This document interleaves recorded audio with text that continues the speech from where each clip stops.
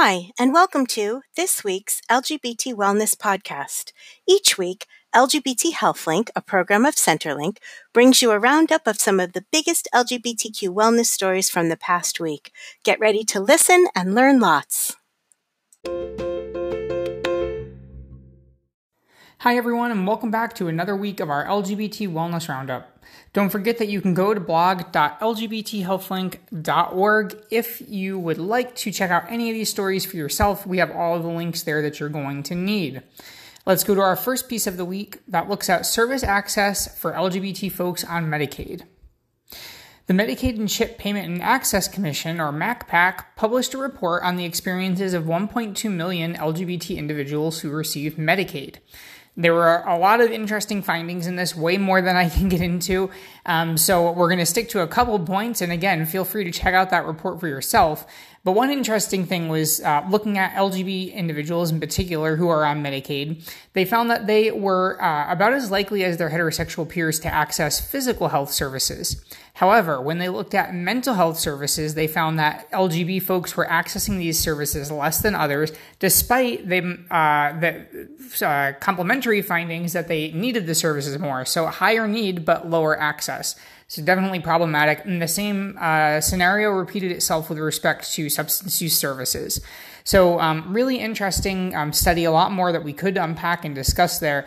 But just this first point really shows how, we often know about the needs, the elevated need for mental health and behavioral health care within our population. But, here's some evidence that folks on Medicaid who, often face a lot of other barriers, including financial barriers, are less likely to be accessing services as well. So that's, of course, going to compound the disparities that we already face. Next up, Hawaii advances bill for trans care access. Honolulu Civil Beat reported that the state's legislature has passed a bill that may improve access for gender-affirming care. While the state banned insurers from discriminating against trans patients a few years ago, insurers are still categorizing many critical services as being quote-unquote cosmetic, despite plenty of evidence that these services improve health and save lives.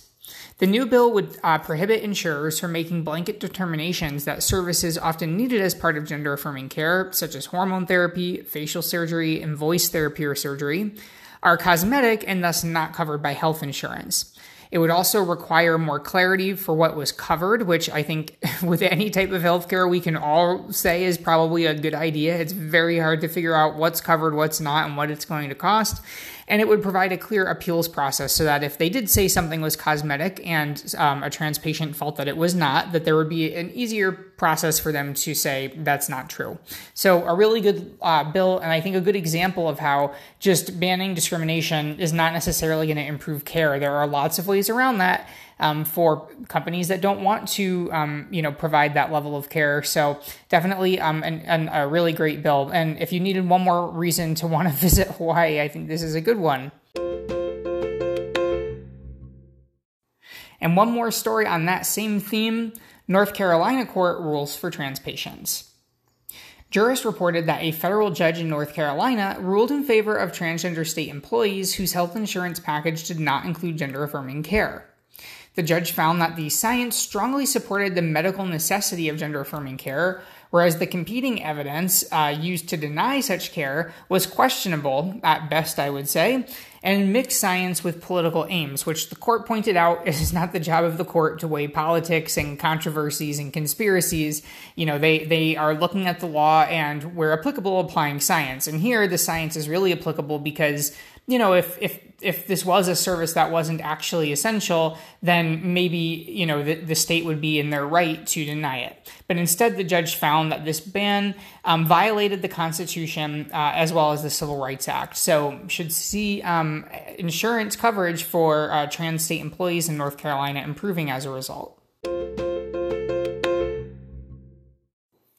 And now our next story, what parents and caregivers of LGBT kids can do. Healthline reviewed the research on the needs of LGBT youth and what parents can do to support LGBT or questioning children. They highlighted a recent brief from the Trevor Project that was based on their annual survey of LGBT youth mental health, which we covered previously here on the podcast.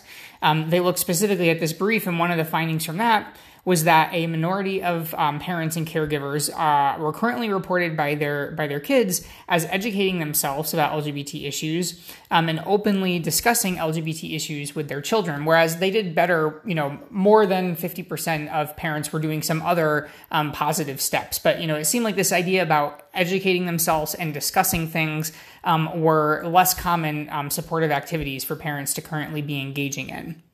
The article also includes interviews with experts who gave tips such as approaching these issues openly, even if the parent still has doubts or concerns, researching things because this is a good way to reduce their anxiety about discussing them, and making sure that they are trying to understand their child's identity and show respect for it, such as using the appropriate pronouns. Next up, VA highlights gay stories. The Department of Veterans Affairs, which has been doing some stuff related to Pride Month and beyond, shared the story of a gay social worker who, for years, worked with veterans without anyone knowing his sexual orientation. When an 88-year-old veteran opened up about being gay himself, something he had never told anyone, the social worker felt compelled to open up too. In the years since that encounter, issues for LGBT veterans have made progress, such as ending the discriminatory Don't Ask, Don't Tell policy, and some more limited back and forth progress in terms of protecting transgender veterans. However, the social worker, who now trains others, says that there are still a lot of patients like his who are not always comfortable sharing their identity and who can benefit greatly when they do. So really, just a nice story to hear about these two coming together and growing more confident sharing their own identities in a healthcare setting. Really a nice story. And in our final piece of the week, LGBT Ukrainians face challenges and some support.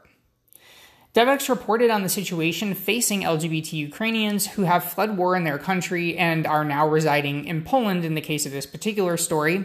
Now, Poland is a country where LGBT folks face many barriers. It's frequently rated one of the worst in the EU in terms of LGBT issues. So advocates say that LGBT refugees there have unique needs, such as receiving housing and employment that will not discriminate against them, and medical services that are often stigmatized, especially for trans people, but HIV another important one as well. While local activists have been stepping up to help, and that's highlighted here in this story, some are saying that the government, different government entities at different levels have not been as helpful in helping advance the needs of LGBT refugees as they have the overall refugee population. So definitely something interesting and important to think about as this really terrible conflict seems, to be dragging on for a long time, and we know that the refugees are going to need help even beyond the end of the conflict. So definitely something for all of us around the world who support these communities to be thinking about, what can be done to improve that situation.